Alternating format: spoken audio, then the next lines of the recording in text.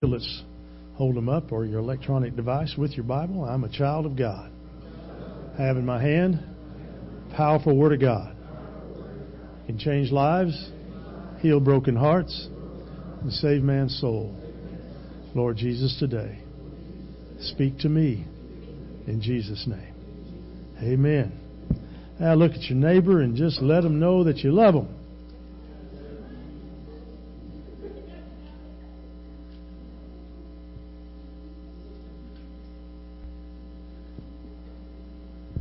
Any of you heard the phrase or used the phrase, when the cat's away, the mice will play? Some of you said never. You've never heard that? As you chuckled. That was one of those phrases that we'd use a lot if we thought we were going to get away with something, right? Well, the children of Israel in the 13th chapter of Nehemiah, where we'll be today, thought they were going to get away with something. If you thought the 13th chapter was going to bring some good news, it's going to be a great way to end the book of Nehemiah, our study of Nehemiah. Well, they should have quit at the end of chapter 12 when they were celebrating and dedicating. But they rolled into chapter 13. You ever heard the phrase backslider? I'm a backslidden Christian. What's that mean? It means that you've slid back into some old ways that aren't good. Well, guess what? This wonderful nation of Israel, they'd seen a miracle move of God. 52 days had rebuilt the walls of Jerusalem. They'd done it against tremendous adversity. They'd done it, the supplies were provided by somebody outside the brotherhood, outside the fellowship. It was an amazing, miraculous thing that had happened in front of them. Amen? Only to watch the deterioration so quickly. Let's start at verse 1. On that day, the book of Moses was read aloud in the hearing of the people, and there it was found written that no Ammonite or Moabite should ever be admitted into the assembly of God, because they had not met the Israelites with food and water, but had hired Balaam to call a curse down on them. And when the people heard this law, they excluded from Israel all who were of foreign descent. I didn't know that vetting was taking place all the way back in the time of Nehemiah. Israel was vetting people outside the Jewish faith. Could it be? Could it be that the Moabites and the Ammonites were bad people? Well, we should just take them in, shouldn't we? Chapter 10, the Israelites, if you'll remember, after rededicating their lives, they took a vow that they would not intermarry with members of other races. They bound themselves with a curse and an oath to obey the commands of the law of God. And yet here we are, 10 years later, and that covenant has already been broken. The Ammonites and the Moabites were found to be among those in Israel. You see, when the Israelites left Egypt to come to the edge of the Promised Land, they came into the country of the Ammonites and the Moabites. And again, those people called Balaam forward as a prophet to bring a curse on them. And you might remember the story of Balaam. Balaam is the guy who's very famous for being rebuked by a donkey. When he was trying to ride to the hilltop to curse the people, as they had hired him to do, the donkey saw an angel of the Lord standing in the pathway, and the beast refused to go past the angel. And so the prophet beat him 3 different times, and finally God gave voice to the donkey, and he says, "Why are you beating me?" And then the Lord opened the prophet's eyes, and he saw the angel. It's probably humiliating to be scolded by a donkey, don't you think? But there's a great lesson for us, because oftentimes hidden reasons why God is acting the way He does, sometimes we don't see. God will hide those from us. He wants us to operate by faith and trust in wherever we're going at that moment. But it's not always easy. It's not always easy. And we've got to be very careful not to violate the reasons God has for us going through what we're going through at that time, so that we don't mess up what He's trying to accomplish on the backside. Don't rush it. Walk through it. Every step of the way, He'll be there with you. Amen? Every step of the way, He'll never leave you. He'll never forsake you. It's what He said. Well, God, where are you? Remember the poem of footprints in the sand? The guy said, well, God, you abandoned me. All I saw was one set of footprints. Oh, my son, I was carrying you at those times. You see. So don't misjudge God for what He's doing, that it might even be unfair. Because He's trying to take us into a deeper connection with Him. When we go through adversity, on the backside of adversity, we're in a deeper relationship with Him. Every time. Every time. The deeper the conflict, the more severe the conflict, the deeper the relationship. Have you discovered that? If you haven't, wake up. Wake up. He keeps taking me through stuff, and I keep asking Him, God, haven't I been through this before? And I keep hearing from Him saying, yeah, you didn't learn then either. So, if He can use a donkey to preach, maybe He can use me.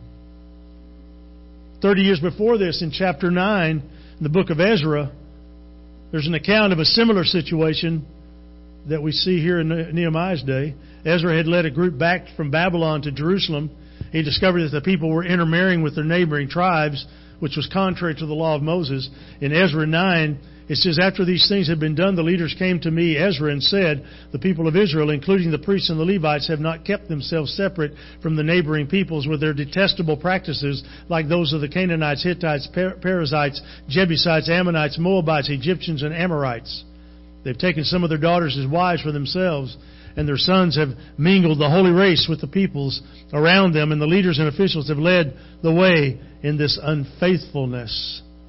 So the leaders of Israel were leading the way in this intermarrying, this going outside the Israeli race to marry when God had forbid them to do that. And it caused great distress to Ezra. If you're in chapter 9, you jump down to verse 10, it says, by now, O our God, what can we say after this? For we have disregarded the commands you gave through your servants and prophets when you said, the land you are entering to possess is the land polluted by the corruption of its peoples. By their detestable practices they have filled it with their impurity from one end to the other. Therefore do not give your daughters in marriage to their sons, or take their daughters for your sons. Do not further their welfare or prosperity at any time, that you may be strong and eat the good things of the land, and leave it to your children as an everlasting inheritance. The Ammonites and the Moabites practiced degrading lifestyles. Do you know anybody that you would prefer not to have your children associate with because they have detestable lifestyles? That's the first thing, kids. Isn't that the first thing that your parents want to know? Is who are these people? What do I know about them? What do we know about them? It's like an interrogation, isn't it? Especially if it's a girl dating a guy, she dates the guy that she knows that her dad is not going to like, because I don't know why they think that way. But they do. Well, Dad, you just have to accept him. And Dad says, I don't think so.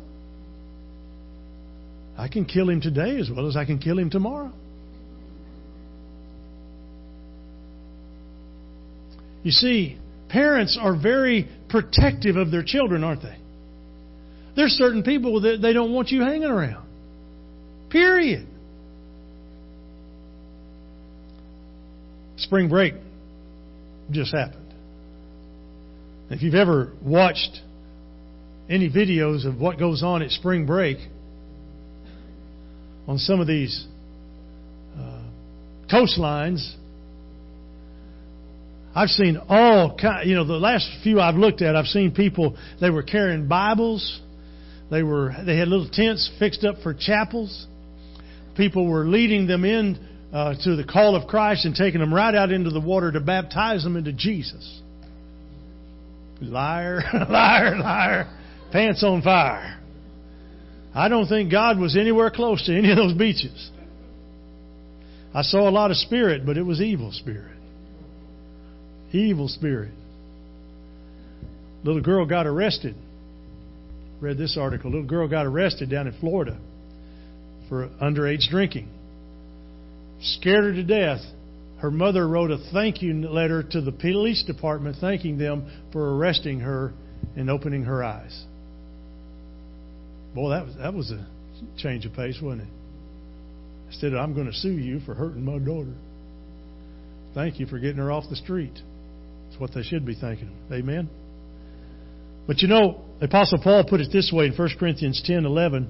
All these things happened to Israel as examples for us upon whom the ends of the ages have come. We need to understand that all the things that we're reading about in Nehemiah, all the things that Ezra talked about, all the things that we're pointing to here today, all are set up so that we can learn in the New Testament what not to do. You see, I can watch you by example and learn what not to do or what to do based on what I see you do. The dad that says don't smoke, just because I smoke, you don't smoke.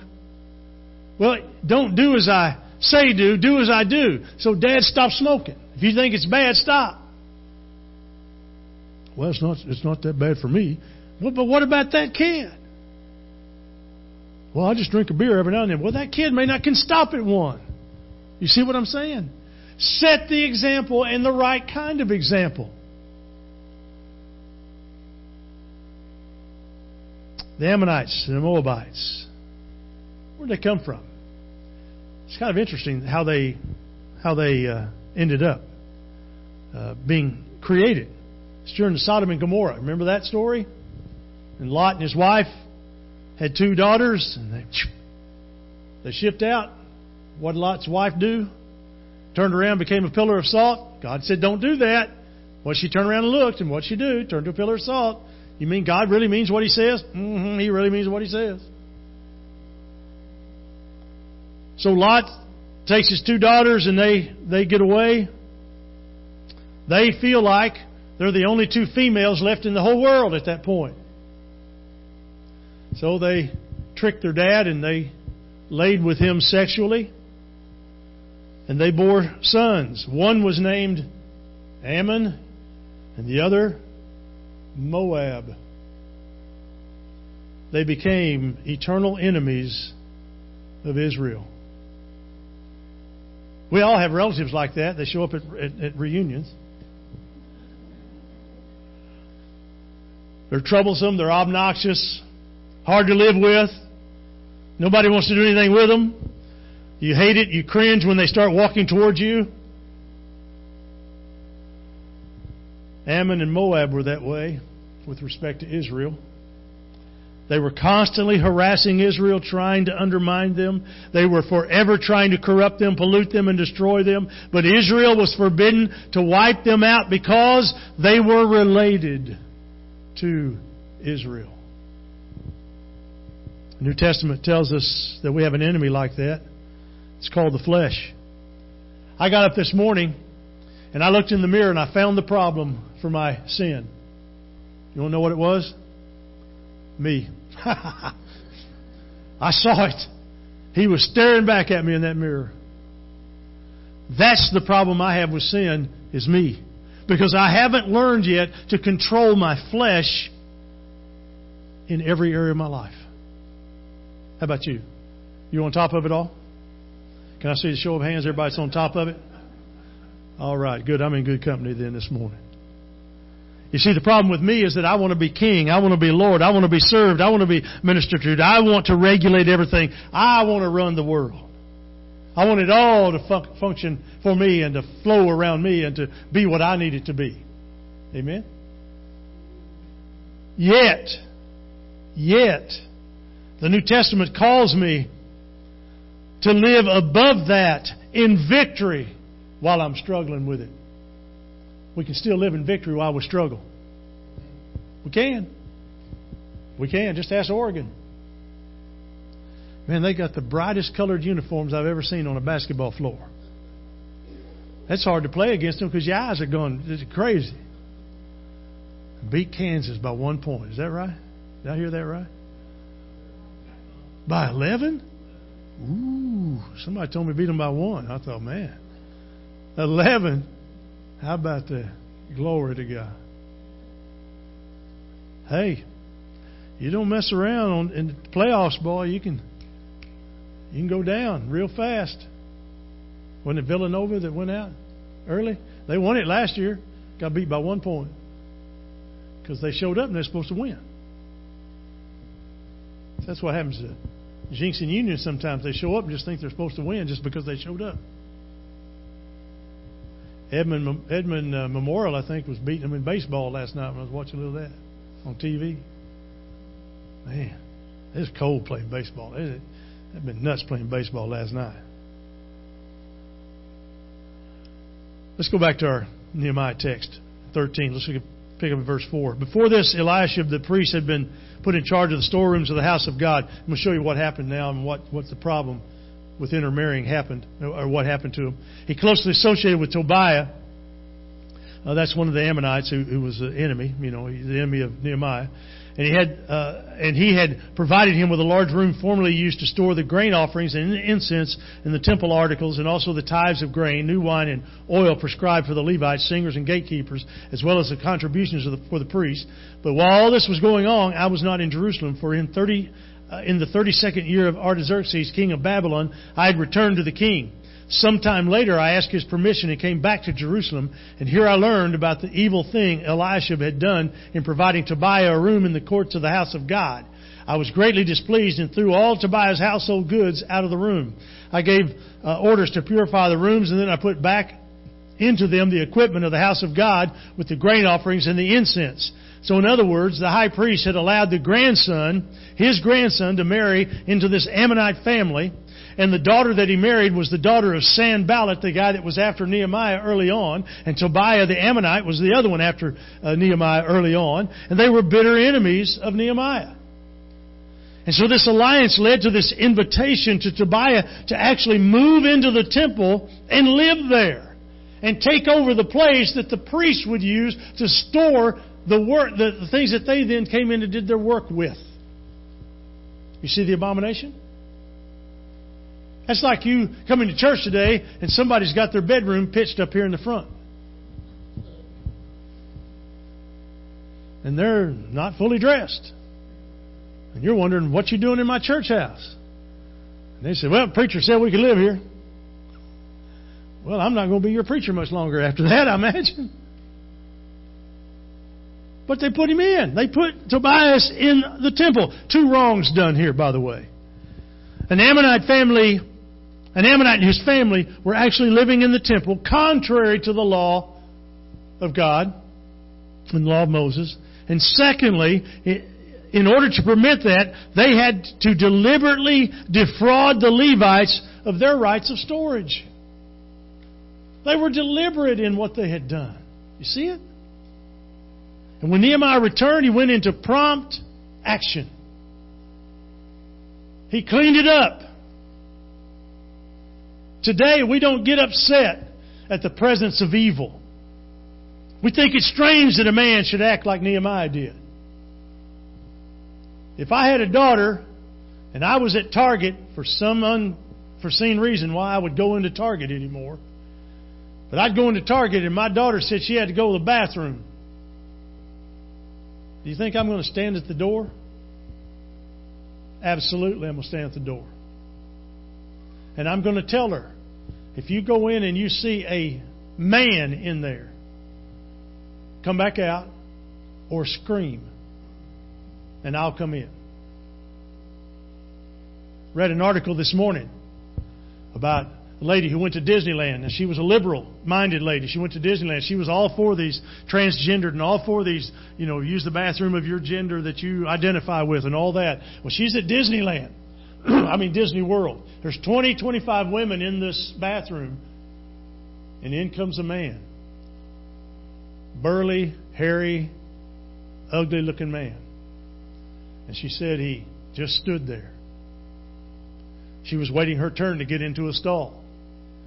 And once she got into the stall, then he started walking down the row of stalls, looking inside the stall. You know how you can see through the door, the little crack by the door? And she said she began to feel uncomfortable. But yet, because of political correctness and what the media has taught us, we can't speak out that this man shouldn't be in the bathroom. Because he might be in there for an identity reason. Amen. But she said deep inside of her, it began to bother her. And she said, I finally faced my liberalism. Because that man should not blankety blank be in this women's bathroom. And I should have enough courage to tell him to get out. She said, because after all, it's really more about science than it is about feelings. Whoa, revelation. Men are born and they look a certain way. Women are born and they look a certain way. Now that's the same trouble I had when my sister was born when I was 6. I had brothers, 4 older, and then my mother brought her home. And I was watching her diaper being changed one day. And I started shaking my head. My mother said, what's wrong? I said, there's something wrong with her, Mama. There's something wrong with her. Now, little did I know that it's true. There is something wrong with her, but you understand what I'm saying.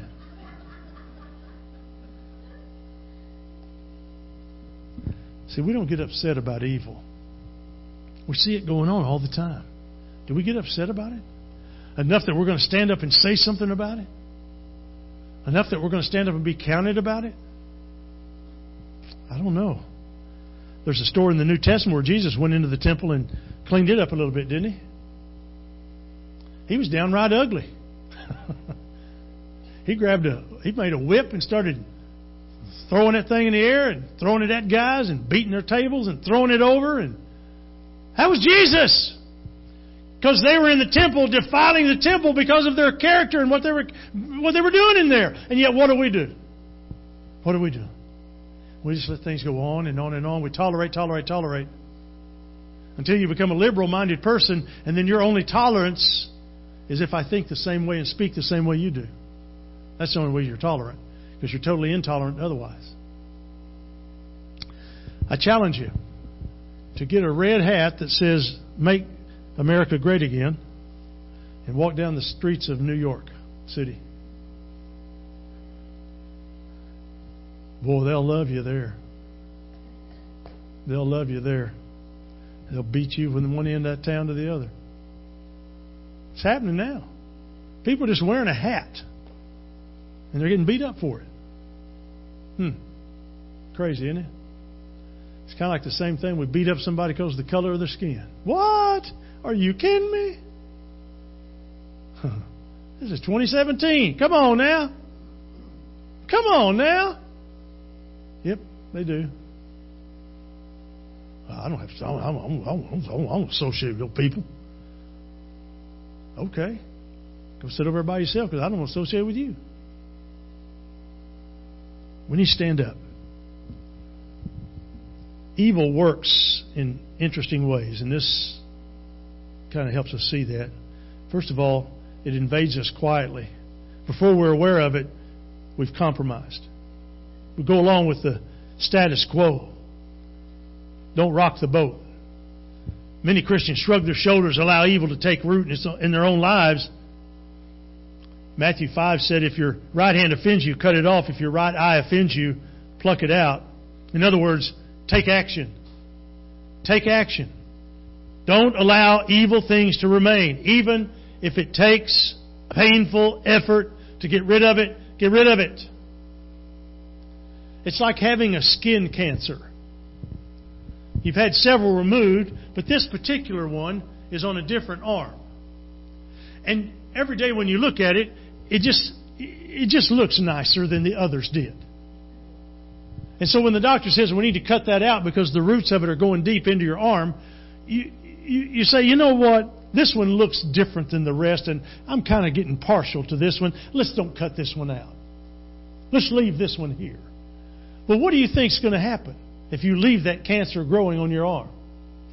It's going to show up somewhere else, and somewhere else, and somewhere else, and somewhere else. Because cancer is no respecter of persons, as we're discovering. Amen? No, what you're going to do is you're going to hold that arm up and say which one you want to cut off and how fast you're going to do it. You want the cancer out of your body. Amen. Out of my body. You don't want to keep it, hang on to it for whatever reason. You want it out of your body. Get rid of it. The same with sin. Get rid of it. But look in verses 10 through 12. I also learned that the portions assigned to the Levites had not been given to them, and that all the Levites and singers responsible for the service had gone back to their own fields. So I rebuked the officials and asked them, why is the house of God neglected? Then I called them together and stationed them at their posts, and all Judah brought the tithes of grain, new wine, and oil into the storerooms. The neglect of the temple is a result of the practice of intermarrying with Ammonites and Moabites. We've got to take care of the house of God. I don't know about you, but if you come in this door, weren't those azaleas beautiful this morning? Woo! I mean, they're in bloom out there, man. If you haven't seen them, go out that way. Big. Aaron planted those several years ago. Man, they are beautiful today. They are beautiful. Bright and red. Oh! Springtime. Amen? Thank you for hay fever. Oh, glory to God. This intermarrying was killing the nation of Israel. Now jump down to verse 13. I put Shelemiah and the priest, Zadok the scribe, and a Levite named Pedadiah in the charge of the storerooms, and made Hanan son of Zakur, the son of Mathwaniah, their assistant, because these men were considered trustworthy. They were made responsible for distributing the supplies to their brothers. And then Nehemiah adds this prayer, remember me for this, O my God, and do not blot out what I have so faithfully done for the house of my God and its servants. So he picks a representative group to overcome the evil. And he finds these men who are considered trustworthy, and he puts them in charge, because God admires faithfulness. If you are a faithful servant of God, He loves you. In fact, when you get to heaven, you want to hear Him say, enter into paradise, thou good and faithful servant. I don't know if He'll say thou, but God may just throw the King James at us if He needs to. But you remember how you memorize stuff. 1 Corinthians 4 says, servants of Christ and stewards of the mysteries of God, and it is required of a steward that he be found faithful. I hope that faithfulness, and I believe that faithfulness is something that God honors. Some people will preach in churches that are thousands and multi-thousands of people. Some preachers will preach in small churches like I've been blessed to do. But it's not about the size. It's about the faithfulness of the people in that building. The people that call that their church, their home. It's about that faithfulness, isn't it? And we need to be faithful people, because we want to hear God say those great words, well done, you good and faithful servant. But over the years, I've noticed some things about leadership. 4 things I want to point out as we close this morning. Number 1, a good leader, good quality in a leader is a searching mind. This is the person who is mentally alert, who has curiosity about life, who wants to learn all the time, and who never gives up on learning. If you stop learning, you're dead in the water. Your value goes way down if you quit learning. I don't care what age you are. I don't care how many times you've read the Bible. You may have read the Bible 155,000 times from cover to cover, and you'll still find something on 156,000. And 1. You'll find it. You'll find something. If you're truly learning and growing, you'll get it. Second is, I look for a humble heart. Someone whose ego is not on the line all the time.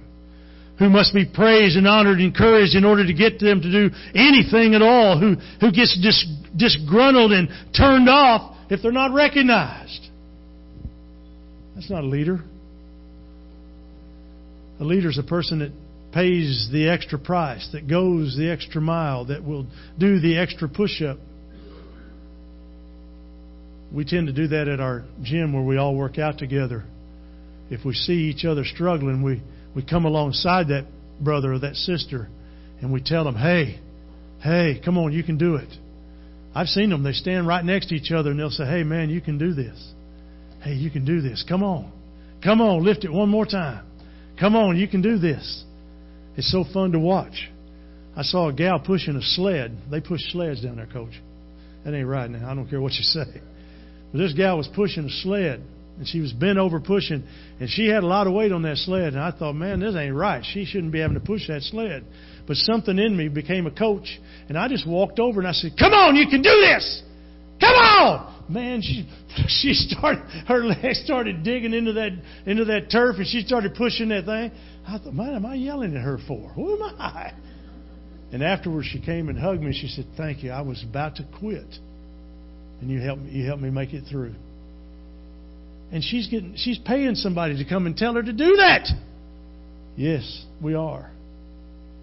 Because you see, we all need that encouragement, don't we? We all need it. That's what a good leader has, a humble heart.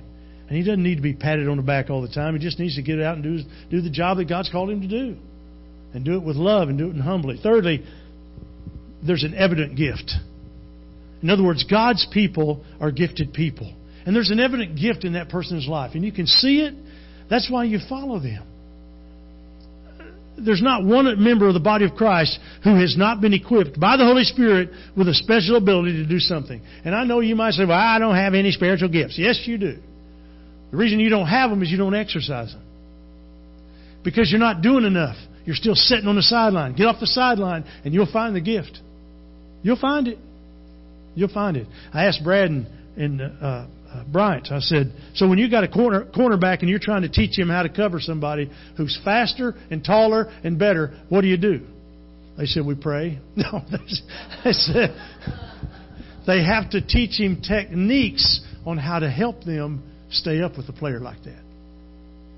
You see, they've got to learn how to twist their hips just right. They've got to learn at what time to do that. They've got to learn when they've got to gauge the man's speed. They've got to know when to hit him and slow him down. You see what I'm saying? There's techniques you can learn. I'd say you jump on him and hold on to him and let him carry you down the field. But then I'd probably get a flag for that. But that evident gift, we've all got them. And God can use you if you'll let Him. Then the fourth thing I've noticed about leadership is that there's a faithful spirit. There are somebody who will not quit. Oh, they may get discouraged. Oh, they may get down, but they don't quit. That's what we need in leadership, amen? We need somebody who won't quit. Men, this is what your wives and your children need in your house, is a man who won't quit. A man who will stand for God. A man who will be for God. A man who will do all that God's called him to do. That's what they need in your house, men. Get up and be that. Stand up and be that. Produce that. Do it. And let God know what God does for you. Watch how much better your marriage is, men, if you'll lead in that way. Now, I'm not saying overlord. I'm saying lead. You want her to obey you? Then you learn to obey her. You want her to serve you? Then you learn to serve her. In fact, you outserve her. Outserve her. Now, some of them are takers in life, right? Anybody understand what I'm saying about a taker and a giver in life? Plenty of them can be takers, man. They say, you going to give? I'm going to take all you're going to give me. Come on, man. What you hope then is as you're giving, they learn to give. And you try to outgive each other. Now, that's awesome. When that kind of relationship's going on. But it's marvelous to see that even though Nehemiah had left and he came back, he still had great leadership. And the people responded to his leadership. And though the walls were broken down, look what God did. God brought through the king of Persia the supplies to rebuild the wall. 52 days they rebuild it. They come in, he puts them all together, they work together, they get it done, he leaves, he comes back, and he has to clean the house. Sometimes we've got to clean house, don't we? Sometimes we've got to clean house. Psalm 139, one of my favorites, it says, search me, O God, and know my heart. Try me and know my thoughts, and see if there's any wicked way in me, and lead me in the way everlasting.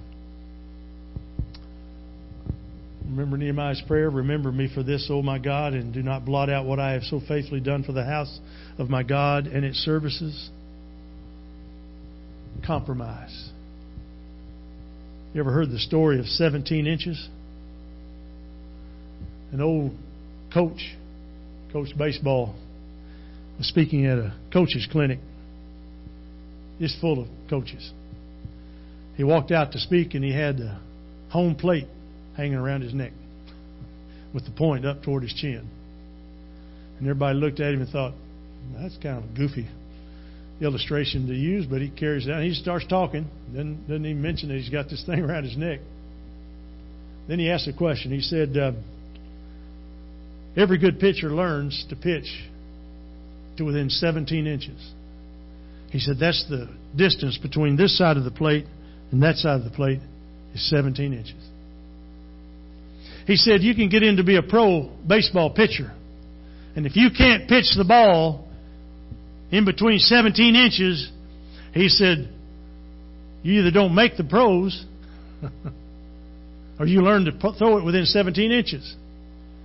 He said, now, if we let the world today tell us that 17 inches is unfair, well, just for that pitcher, we'll move it out an inch. So when the batter comes up, he's got to play with an extra inch because that's what the umpire can call for a strike for that particular pitcher only because, he needs a little extra help. No, you pin him into the 17 inches, don't you? And so he said, those of you that are Little League coaches, raise your hand. Some of them did. He said, how far is the plate? They said 17 inches. He said, high school, 17 inches. Pro, 17 inches. College, 17 inches. He said, that's the problem with our world today, is that we've compromised the 17 inches.